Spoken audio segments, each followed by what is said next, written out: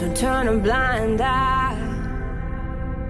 You can hear the people cry.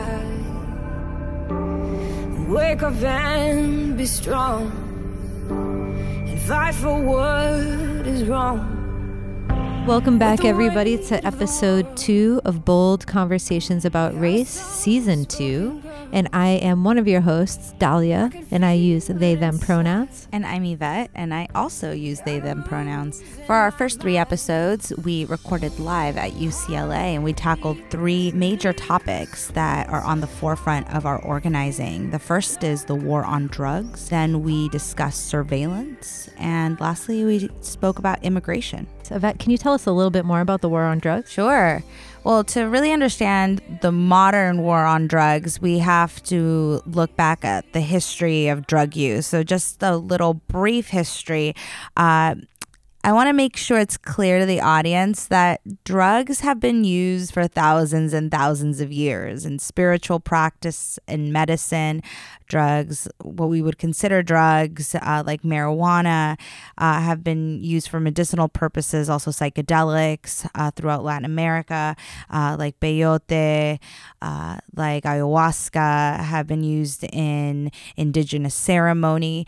So modern criminalization of these drugs goes hand in hand with colonialization and imperialism, and here in the Americas and throughout the world. Starting from laws against Chinese immigrants that were the first anti-opium laws in the 1870s, to the criminalization of marijuana that targeted Mexicans in the Southwest and Midwest, and moving into the criminalization of cocaine, which has largely impacted Black and Latinx communities throughout the United States. So the modern war on drugs as we know it really spawned from the Nixon era. So in the 1960s, a lot of youth were turning to psychedelics, to marijuana and other drugs as a way to both cope with the trauma of the Vietnam War and the culture clash that was happening at the time, and also to connect with spirituality. And the Nixon administration, seeing this as a disruption to the status quo, pushed back against drug use and declared a war on drugs. And that dramatically increased the size and presence of federal drug control agencies and pushed through measures such as mandatory sentencing and knock-knock warrants. Moving into the 80s, we have a drug hysteria that happened, and that comes hand in hand with the rise of mass incarceration. So we have the rise of mandatory minimums. We have 3 strike laws that come up in the 90s, and local, state, and federal government just continuing to look for ways to criminalize folks for their substance use, and also, which often comes hand in hand, their self-medication because of trauma or untreated mental health needs. And so as the federal government and local government starts divesting from people's health and services, we see a rise in substance use and people being criminalized for that use. Although here in California, marijuana has been legalized, it hasn't been legalized for all people. And most drugs have not been legalized, right? And so for folks that are undocumented or green card holders, for instance, they still can't legally consume or use marijuana products, even in California, because of federal restrictions. People that use substances continue to be one of the groups that are most targeted by the system and funneled into incarceration. And substance use continues to be a widespread epidemic. In our last episode, Dahlia talked about the impact of opioids in their history and their community, and watching how the youth around them were dying from the opioid epidemic. So I think the growing visibility around substance substance use and the war on drugs is an important moment for us to be able to move those in power to see substance use as something that can actually be healing for people, and that at the very minimum should not be treated with incarceration. It doesn't actually heal our communities or save anyone from the harms of substance use, and those that have gone through the system are continuously punished for that substance use that may have been a problem for them 20 years ago. There's still people inside of our jails and our prisons serving time for marijuana, even though it's legalized here in California. So we really want to be able to address the nuances of the war on drugs and learn how to collectively push policymakers in the right direction. Right. And the reality is we can't have these hard conversations about race without talking about incarceration. And you can't talk about incarceration without talking about how the government has criminalized drug use and drug users, right? So it's all interrelated. So without further ado, we're going to be heading right into episode 2, and we're going to be opening with a land acknowledgement from one of our producers, Kareem Alzine. And before we begin today, I wanted to start with a land acknowledgement to pay respect to the traditional caretakers of the land on which we meet, the Tongva peoples. The American Indian Studies Center here at UCLA has asked for every event, class, and gathering on campus to begin with a land acknowledgement. We recognize the continued legacy of settler colonialism with UCLA as a land-grant institution. We are on occupied territory, and we recognize the strength, resilience, and capacity of the Tongva peoples in this land. We also pay our respects to elders past and present of all indigenous peoples, the Los Angeles region, Turtle Island, or what has been called the United States, and throughout the world, and extend our recognition to all their relations, past, present, and emerging. So I would like everyone to just pause for a moment, take that in, join me in taking 3 deep breaths at your own pace.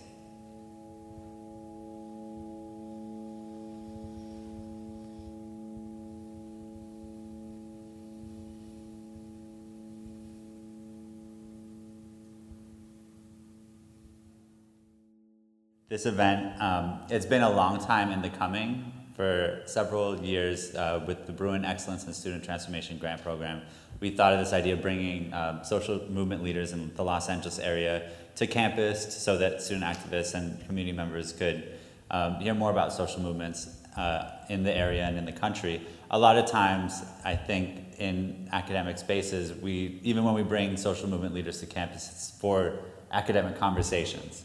And so we want to allow for that type of knowledge that is centered on the act of social change, to be allowed to flourish and be shared in this type of space.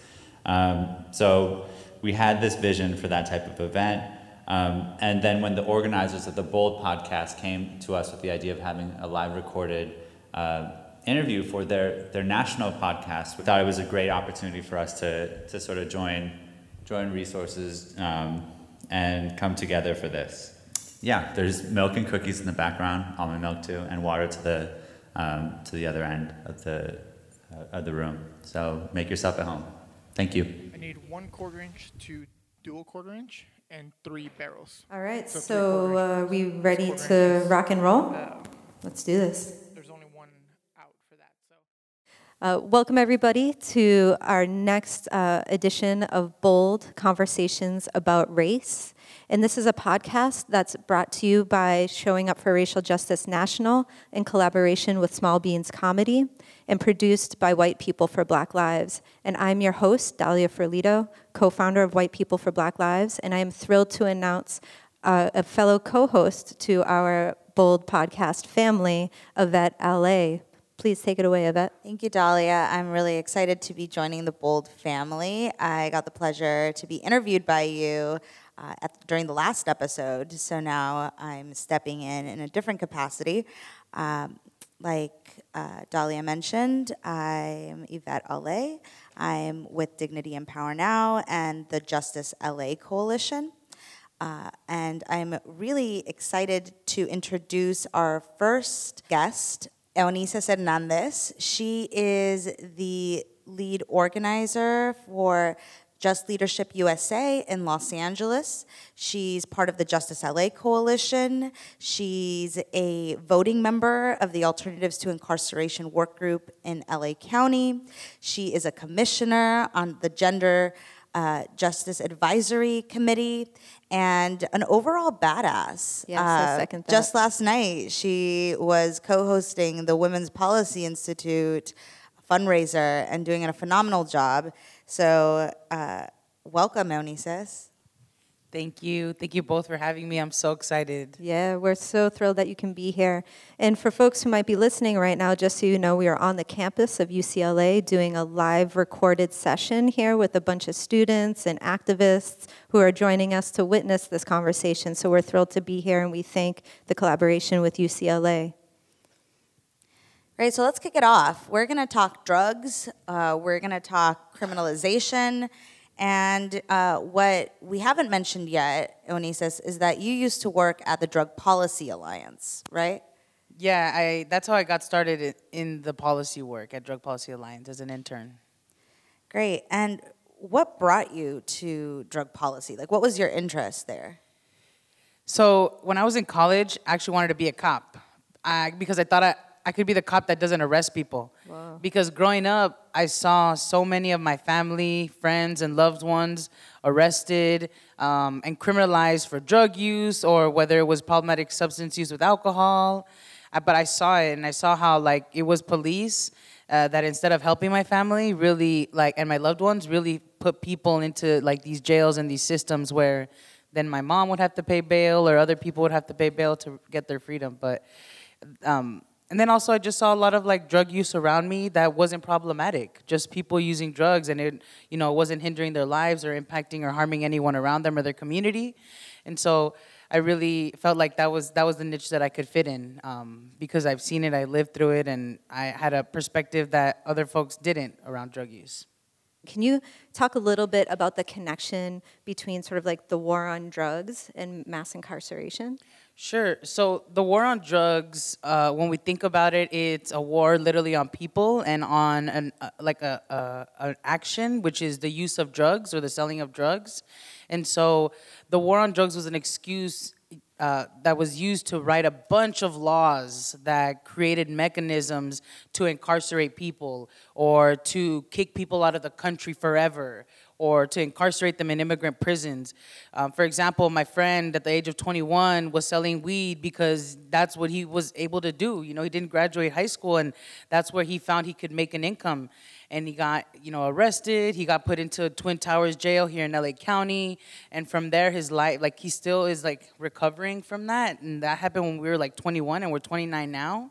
And so it was because he had weed on him stored in a certain way that, they used a law that criminalized possession of marijuana to incarcerate him and essentially ruin his life for now. I mean, now we're gonna, I think, talk about it later on, but there are things that our generation has done to repair some of those harms that have kind of repaired some of that he's experienced.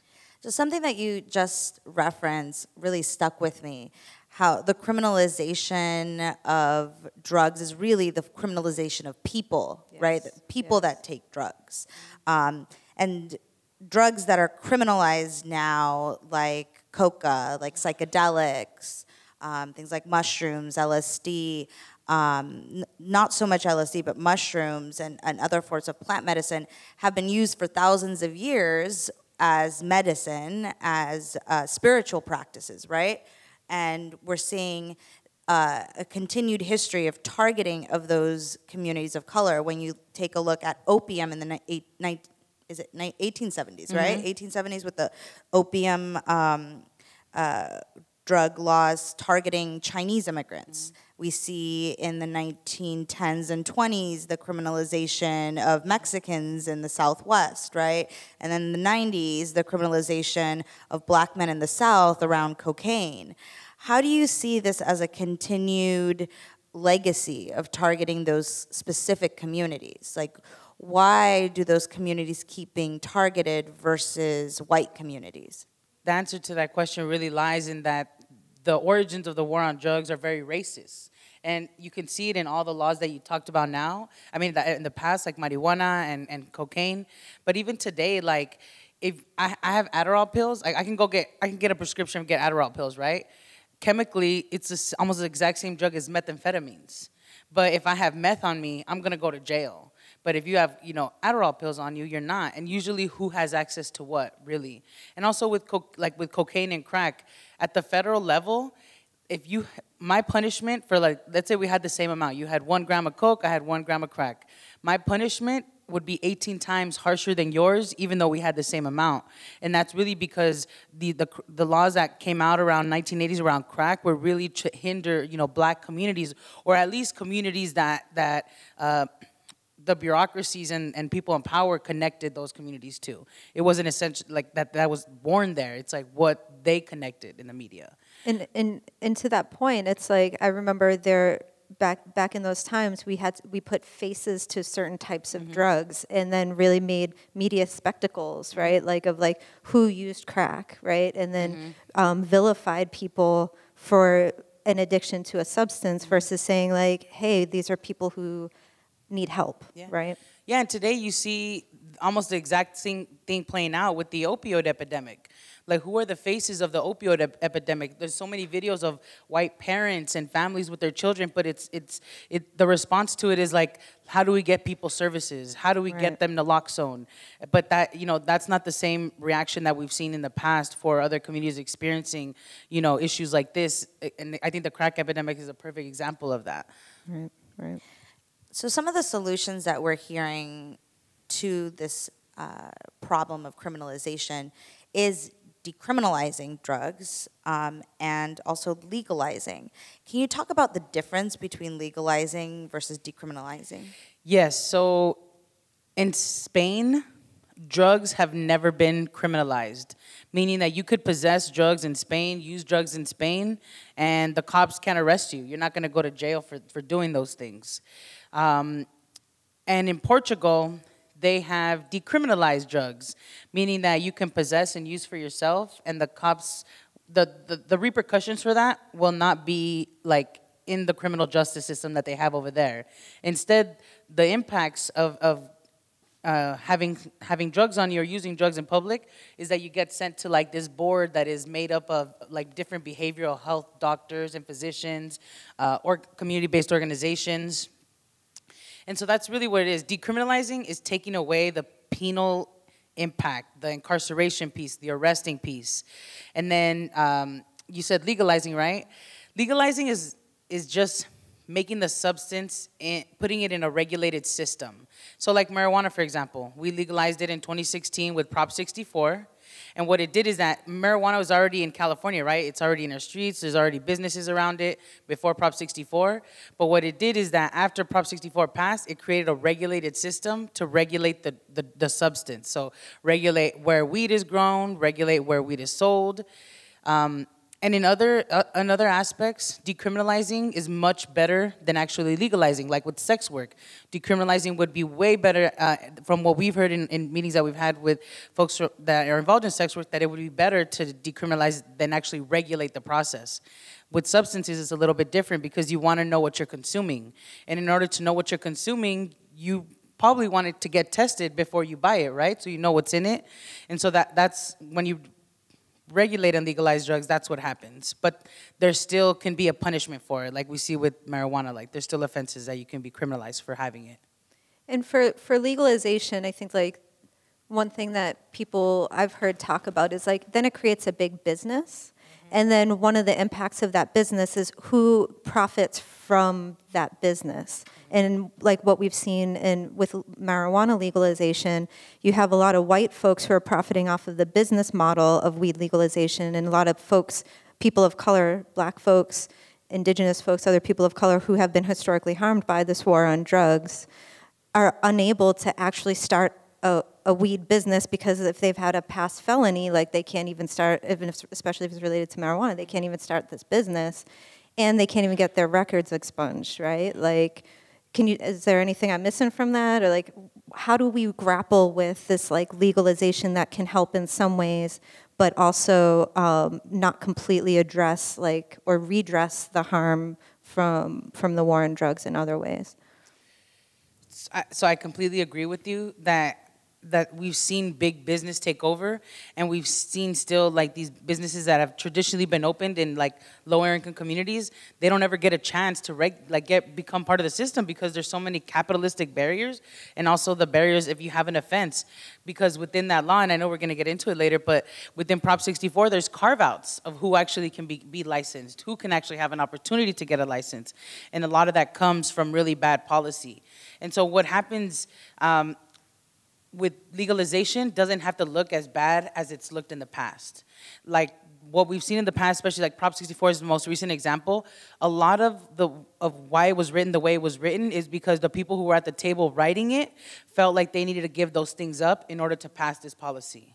And that's really, what it means, that in moving forward, like Prop 64 is the bare minimum of where people should be aiming at. Like it shouldn't set the bar, like we got to go above and beyond that, because we're seeing that, like folks from the beginning were saying, if you do it this way, there's going to be people that are never going to get access. Weed is going to be so expensive that there's still going to be a need for an underground market because people can't afford 3 layers of taxation. It's just going to be that way. And also we have this, all this stuff happening around vaping. Like there's vaping commercials and like anti-vaping stuff on KPZC, and it's like, the reason why those things happen is because you still have an underground market that's thriving because you haven't let people access, the regulated system where they can get things that are tested so they know what they're getting. And really legalization has put a cap on that. So you touched a little bit about Prop 64 and the focus of decriminalizing drugs, in this case marijuana, has been around legislation. But there are covert actors to this process that often don't get talked about. Can you name some of those covert actors that impact how people are criminalized by drugs? Yeah, so oftentimes when we think about this system, we think, okay, first is cops, right? Because those are the first people who have interactions with our families. They have the most discretion to decide what happens with our loved ones in those moments that, filter people into the system. And there's also prosecutors. And right now there's a big magnifying glass over the prosecutor's office here in LA County because there's a huge DA race coming. But there are people that fall through the cracks that have no oversight, no supervision, literally have unlimited power on what happens with our loved ones and families because they are the deciders at the end of the road. And these are the judges.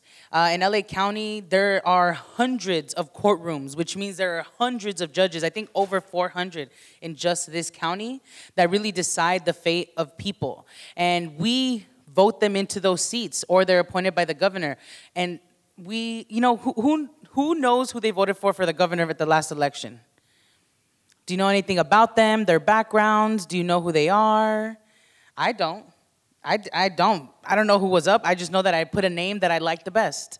And that's really sad because now knowing what's truly happening there and hearing what's coming out of this Court Watch program, knowing that, and then my cousin just caught a case last year, and the judge, it was just an incredible, disturbing thing that happened with him, with that judge, but there's no oversight over them. And they just get to slide into those seats willy-nilly. And so we're actually trying to move on that now. Locally, there's been, and I think at the state level too, there's been an interest in investing in campaign work. And so we're starting an organization called La Defensa that will focus on judges' campaigns. So we're gonna not just, we don't wanna know about their pedigree. I don't care what law school you went to. I don't care who your friends are. I want to know how you're gonna make decisions in the courtroom. I wanna know who's funding your campaigns. I wanna know the things that are gonna impact how you're gonna decide the fate of my family and my loved ones. And so that's really what we're trying to dig into. And I'm just really excited and grateful that there's an interest from philanthropy and community to invest in that type of work so that they just don't do whatever they want anymore. So drugs exist, people use them. What should we be doing to mitigate harm and to stop the state violence against folks that use drugs? Well, the first thing is we have to decriminalize all drugs. And that means that when folks when they're in possession of it, when they're using it, that they're not criminalized for it. You don't get a citation, you don't go to court, you're not arrested, incarcerated. That should be the first thing. The next thing we should do is perhaps create opportunities for people to purchase those drugs in a regulated system, but in a way where it's inclusive of everyone, you know, like we're at the table writing it and not willing to give up our communities or give up opportunities for our communities in the development of that policy. But drugs are in our communities. If we regulate them, we're not introducing something new. Drugs are there. Adderall is there. Meth is there. Weed is there too, like everything. And so we have to create a safe access point so that we know what we're consuming. Can you talk a little bit about ATI and how that... Yeah, sorry. I was like, I know something. I was going to touch on something. ATI stands for Alternatives to Incarceration. So those of us that advocate for no more jails and to end mass incarceration are also advocating for what we want. So it's not just about burning down the system. It's about building what we want out of those ashes, right? And shifting resources away from punitive systems, away from policing, from probation, from jails and prisons, and investing it back into our communities. So alternatives can look like substance use treatment, mental health clinics, education. All of these pieces are alternatives to incarceration because they address the root causes of harm in our communities.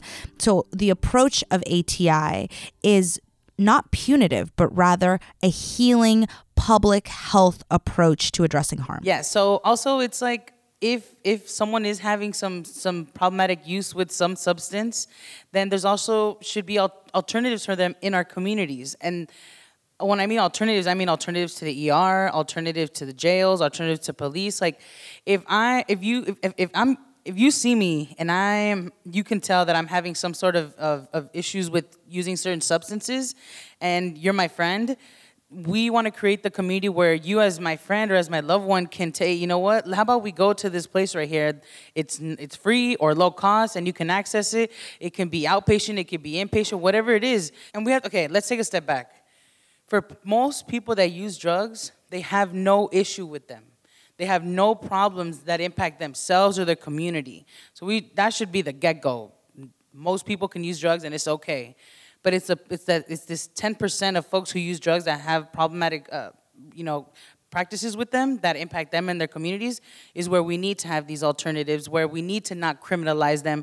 In LA County, for example, we have the largest jail system in the entire country. Average daily population is 17,000 people. For every single person, for the entire population, one of the top charges is simple drug possession. Just having drugs on you is one of the top charges that gets you in the LA County jail system. And so also, like, folks don't like to talk about DUIs. But the thing is, like, there are folks getting multiple DUIs and we're not doing anything to support them. Like, okay, if you're going to keep just incarcerating them but nothing happens, then people are going to still practice the way they practice. And there's a doctor who runs a safe consumption site in Canada, and his name is Gabor Mate.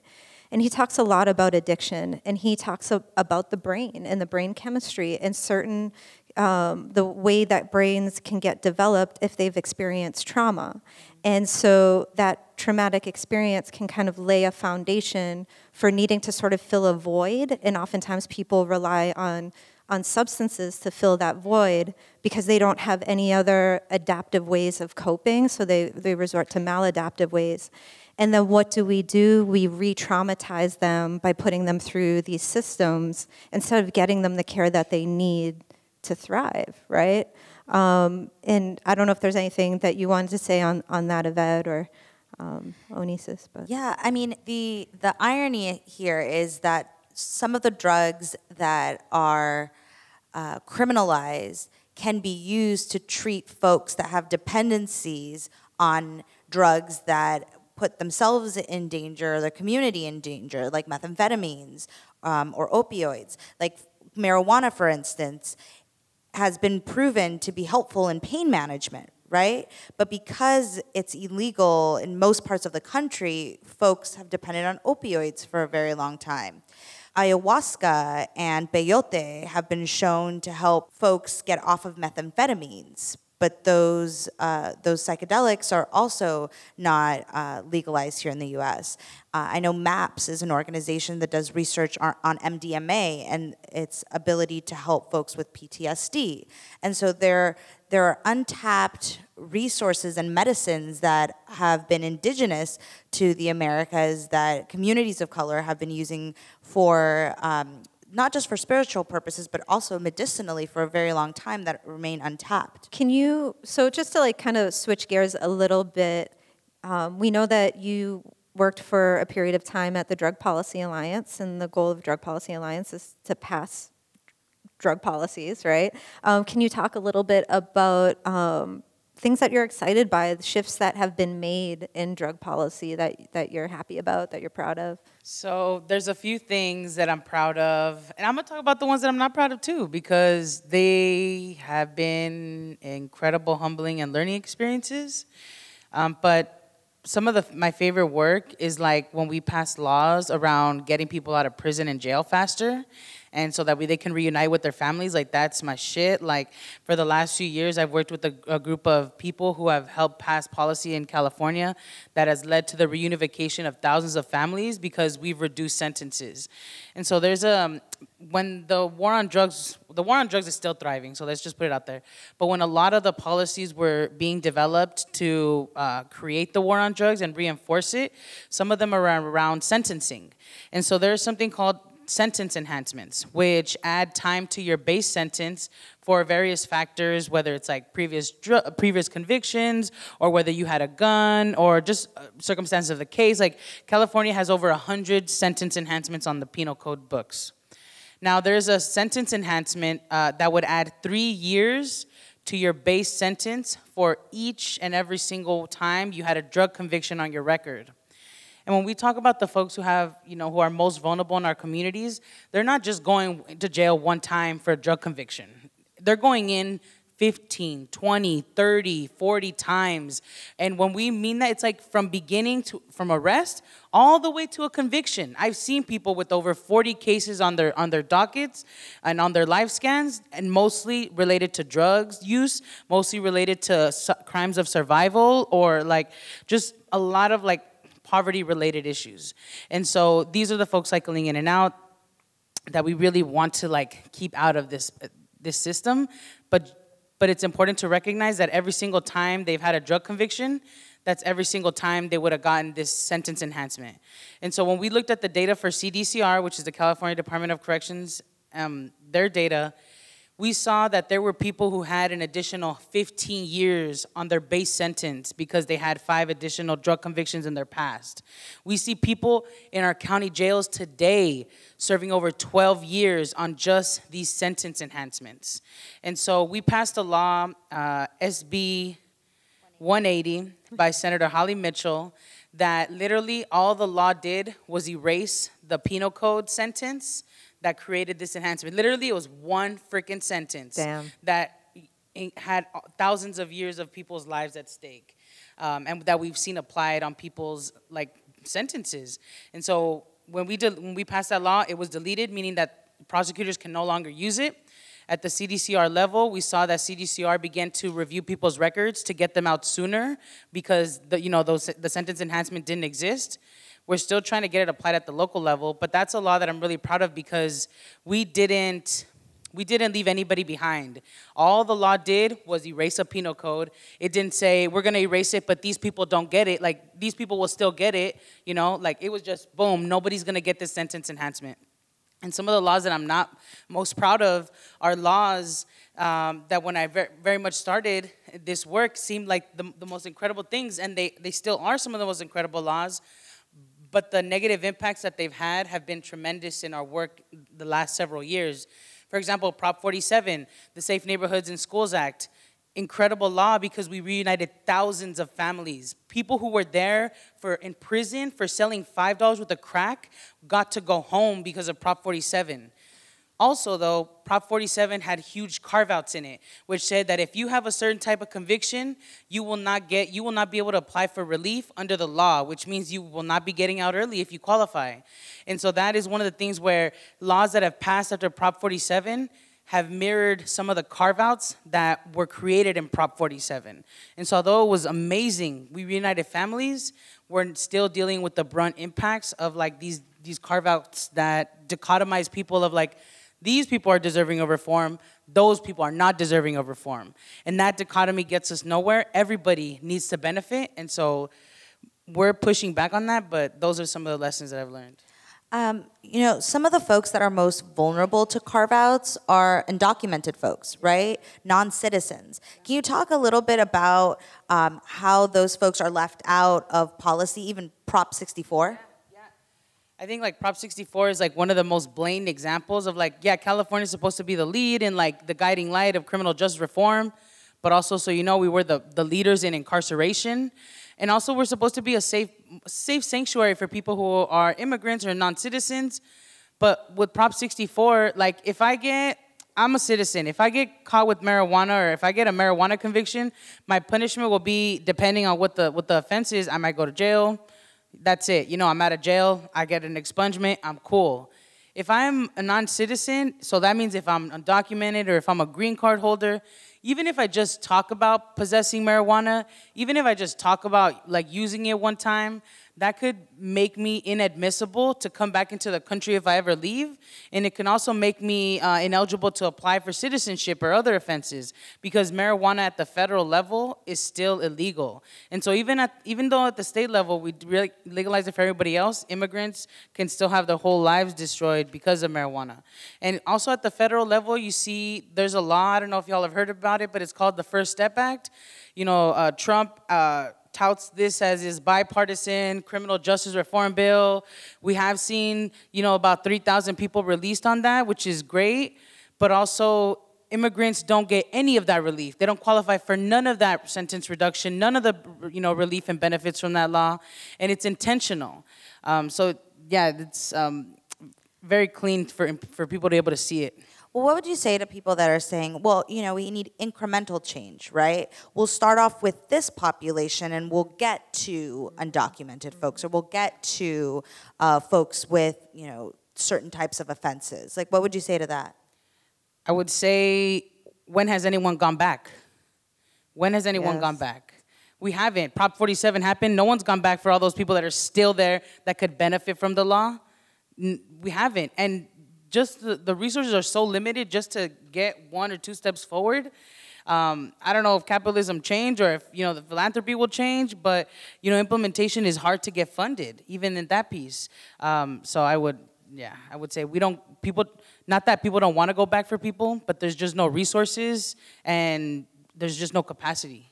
So when people get left behind, people have stayed behind.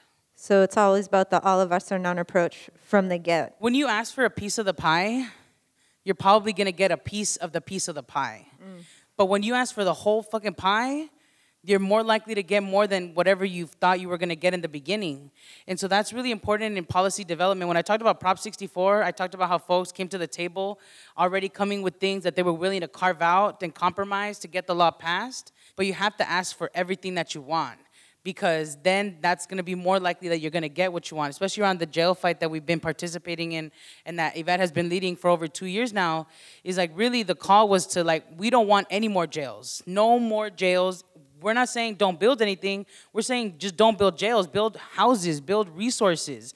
And because we were uncompromising with that, we stopped a $3.5 billion jail plan that was going to build two new jails, a women's jail and a jail just for people who have behavioral health needs. And so there was a moment in the campaign where they just literally switched the name of the mental health jail to mental health treatment center. It would still be run by the sheriffs. And we were like, no, that's not good enough. We're not compromising on this. And now we're here today. So you don't walk in, especially around policy, like, don't walk in with already willing to compromise. You have to be ready to throw down for all of it and fight for as much as you can. I mean, I've been in rooms now with you, Onisis, where you tell people straight up, you cannot limit your imagination, right?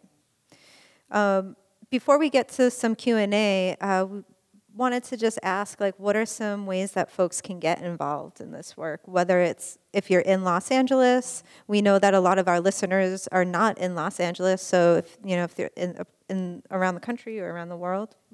Yeah, so there's a couple things folks can do. There's like not many organizations that are at the helm of trying to end the war on drugs. There's a few of them. MAPS is one of them. The other one that I worked for, which is the Drug Policy Alliance, is doing incredible work, especially at the federal level and here in California around safe consumption spaces, around legalizing marijuana at the federal level that will include, benefits for people who are immigrants. And so I would say if you can't come to a rally, if you can't attend, figure out if you want to intern for, Drug Policy Alliance, if you want to support with resources, which are tremendously needed, like even if it's $5, like that goes to like people being able to be present in Sacramento to fight for the laws that we want. And also I heard through the grapevine that there's going to be a ballot on the initiative in California very soon to legalize all drugs in California. So that's coming in 2024. Just keep your ears out. But I highly suggest, like, if you want to be part of campaigns, like policy development work, like especially around the war on drugs and drug policy, donate to the Drug Policy Alliance. Also, you talked about safe consumption spaces here in LA. I don't know. Do y'all know what safe consumption spaces are? So they exist across the world, not here in California. Well, legally in California, they don't exist, but there's 2 underground safe consumption spaces here in California, one in LA and one in the Bay. And I think it's important that we invest in those, and also like clean needle exchange, right? Wait, we're not supposed to say that?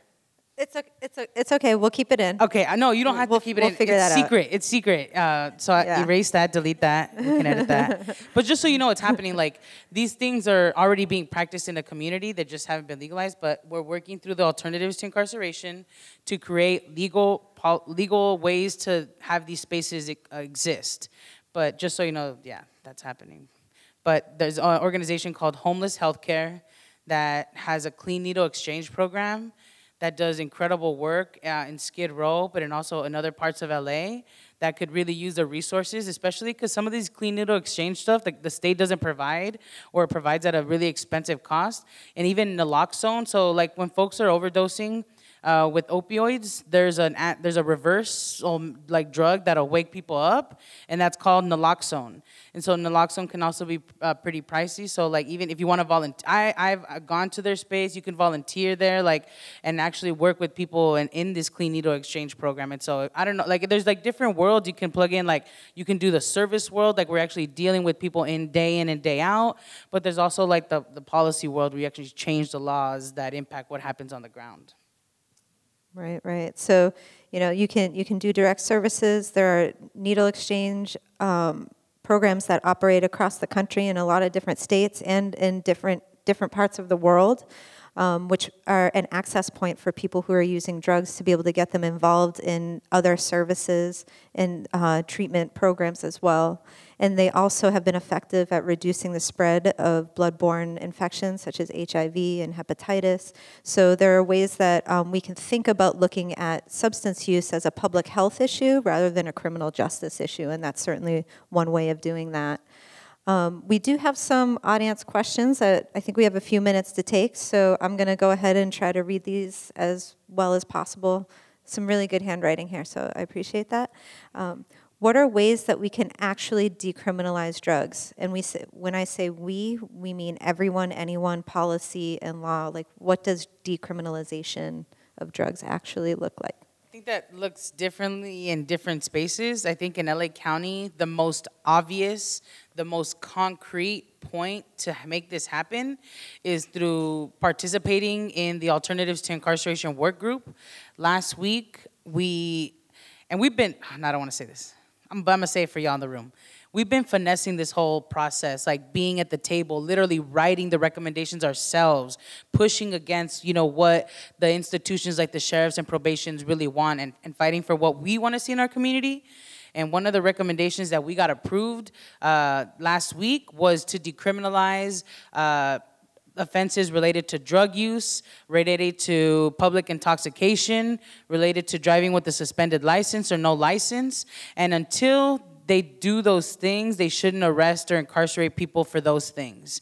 And so that's a real concrete, and across the country in every state and city, it looks very different based on the political landscape. But here and now, today in LA County where we live, the most clearest way that I see that plugging in is through this ATI space. And we've managed to finesse it in a way where community is at the table leading every single piece of it. And when we mean community, it's us. It's people that have been directly impacted. There's young people involved. And we need like an entire spectrum of community there because it's one of like the small openings in this bureaucracy that we've been able to build some power in. So we've mentioned ATI, an Alternatives to Incarceration work group, but I don't think we've explained what that is. Just for folks that aren't familiar with our jargon.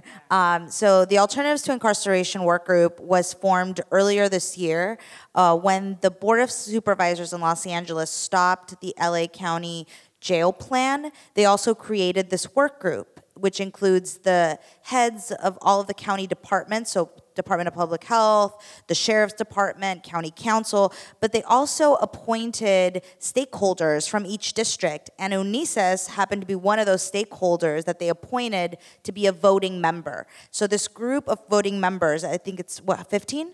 Yeah. 15 voting members around there? They are tasked with approving a report that comes out early next year. And this report is going to be a roadmap for LA County for alternatives to incarceration. So everything from preventing cops from being the first responders to a mental health crisis, to pretrial reform, to re-entry services. It will give the roadmap to what to build out, like clinics in our community, a decentralized system of care. And so, like Unicess mentioned, this is a very unique opening that we as community have right now to influence how we're gonna transform LA County. Yeah, and if your jive isn't policy, if your jive isn't service like delivery, but it's like research and it's data collection, we need that shit too. Like one of the like main things that really helped us stop this jail fight was the reports that came out of a program here at UCLA called the $1 Million Hoods Project that really showed LA County in its face like a mirror, like this is the data from your county and this is what's happening. And then the LA County supervisor started quoting that. But also, so there's like not just like, you know, it's not black and white in this space. It's like a spectrum. Shoot, we need graphic designers. We need people who are interested in social media, like developing social media crowds. Like the spectrum of where you can plug is kind of endless in this space. Thank you. We had a question around legalization versus decriminalization, well, either or. If we ever get to a place where drugs are not in their current state of being completely illegal, how does treatment factor into long-term use? And are there examples where use has decreased? So it sounds like maybe the question that is underlying here, which a lot of people do have, is if we do make drugs legal or we do decriminalize drugs, what kind of impact will that have on use? And have we seen use increase or have we seen use decrease? Or people getting into treatment? Well, in Portugal, what has been shown there is that people that have been put in a non-coercive, like supportive services, like group where they get access to services but where they're not forced to do services, like eventually their like drug use does, you know, go down. Most often times it doesn't like stop. And that's what we have to understand with like drug use. People are gonna keep using drugs. Our focus should not be to stop them from using drugs. It's like, how can we make sure that if they're gonna use drugs, they're using it with clean needles so that, you know, it's safer for them? How do we manage that process? Because people have been using drugs for thousands of years and we haven't stopped anybody yet. So, but I do want to say that in Colorado, when they legalized marijuana there were reports coming out that, oh, more people are driving high, more people are using drugs, like student use is going up. And it's like, well, you just started tracking this data. Like, you don't even have a baseline. You're just going from this point on. And even with the driving, you weren't asking the same questions you were asking in the past. So it's like really, even the reports that come out, like the data, we have to really figure out what those numbers mean, especially this report by the AAA that came out that said DUIs were increasing, but before they weren't testing for those types of DUIs. Data is also very important on how we, and also in California, under Prop 64, there was millions of dollars set aside for research. And so we have baseline numbers on some things, but base numbers are gonna be starting to be developed soon, especially like around DUI, like swabbing and people driving high, because there was money put in to develop a standardized system. We have to be very careful on what that looks like after, because then people might say there's increase, but Got it. And I would also say there's a difference between an increase in drug use and an increase in visibility of drug use. And sometimes those two things are conflated. Like the community will see folks lighting up on the corner and think, oh, now everybody's smoking marijuana. It's like, no, just the folks that smoked marijuana before now feel more free to do it in the open public rather than secretly. And thankfully to one of our audience members, we now have the acronym for MAPS, which is Multidisciplinary Association for Psychedelic Studies, which we will link to in the show notes if you are interested in learning more about what that psychedelic research is looking like. And on that note, we would like to thank you, Onisis, for your time, and thank you to our robust audience. And we appreciate everybody who is listening to the show right now. And send us your questions and comments, and get in touch with us. Let us know what you thought about this episode on the war on drugs. Thank you, everybody.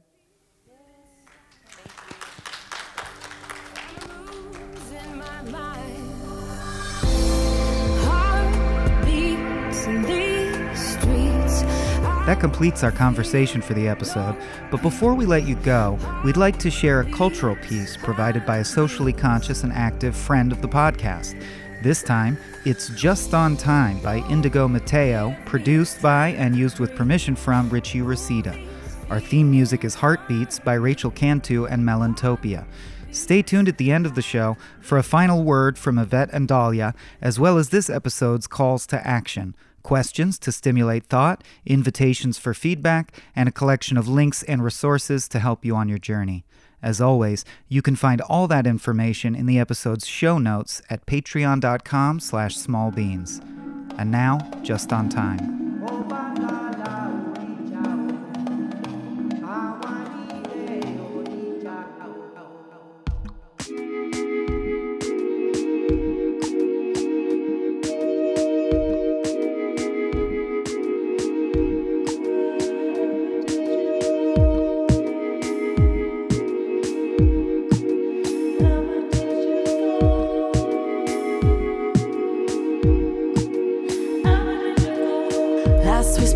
I'll talk to you soon. One too many nights without me seeing the moon. You the one who changes his face. There's the reason it won't be erased. Last we kissed an act of the planets. Serendipitous, we couldn't have planned it. On the brink of this, look at where we landed. My instinctual roots have been planted. Last we touched, it was with no contact. Love the messages you wrote me back. In the trenches of my quest and no crack in my heart, you're a part of me, healing quite fast. Sage for my soul. Where'd you go? Where'd you go? Where'd you go? I need a spiritual reading. Are you available? Sage for my soul. Where'd you go? Where'd you go? I won't take it personal. Just return full circle.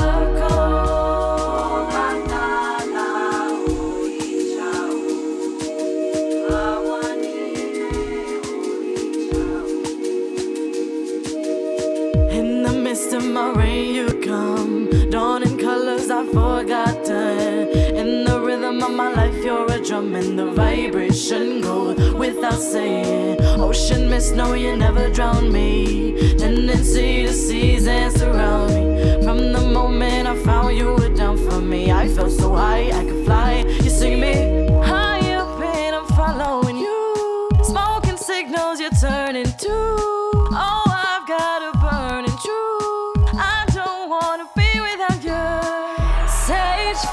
soul. Where'd you go? Where'd you go? Where'd you go? I need a spiritual reading. Are you available? Sage for my soul. Where'd you go? Where'd you go? I won't take it personal. Just return full circle.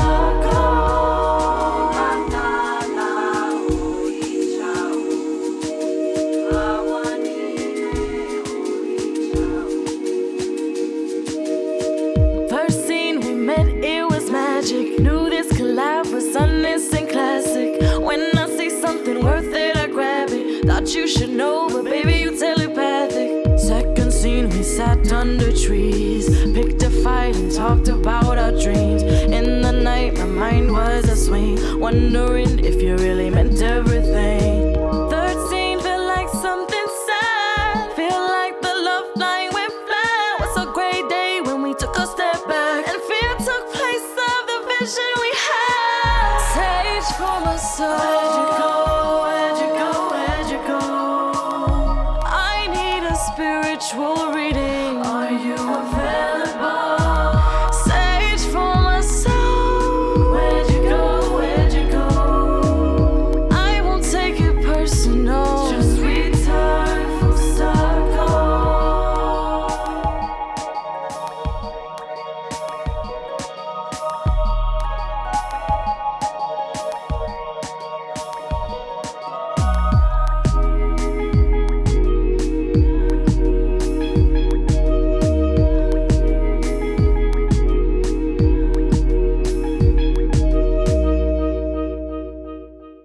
Thanks for listening to this episode. We hope that you enjoyed it and learned a lot. Huge shout out to my homegirl Onises, amazing, powerful organizer and voice against the war on drugs, the war on our communities.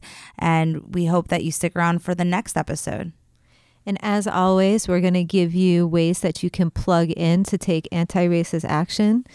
And the first is you can read In the Realm of Hungry Ghosts, Close Encounters with Addiction by Gabor Mate. And if you want to get skills on how to hold these difficult conversations around race, you can check out Bold Conversations About Race, a toolkit from Color of Change. And if you're in Los Angeles, you can come to a Saturday Dialogue, and you can learn more about the Saturday Dialogues at awarela.org, and you can donate to Justice LA at justicela.now.org. Please send us your questions and comments to boldconversationspod@gmail.com. We're really looking forward to reading them and answering your questions on our next episodes. And we'll have links to all of these ways that you can show up on the Patreon page, and there'll be a ton of links about all the information that we talked about here in this episode. So check out that Patreon page of Small Beans. Produced by Kareem Elzine and Hannah Jers Allen of White People for Black Lives and Michael Swaim of Small Beans Comedy. Additional audio engineering by Adam Ganzer.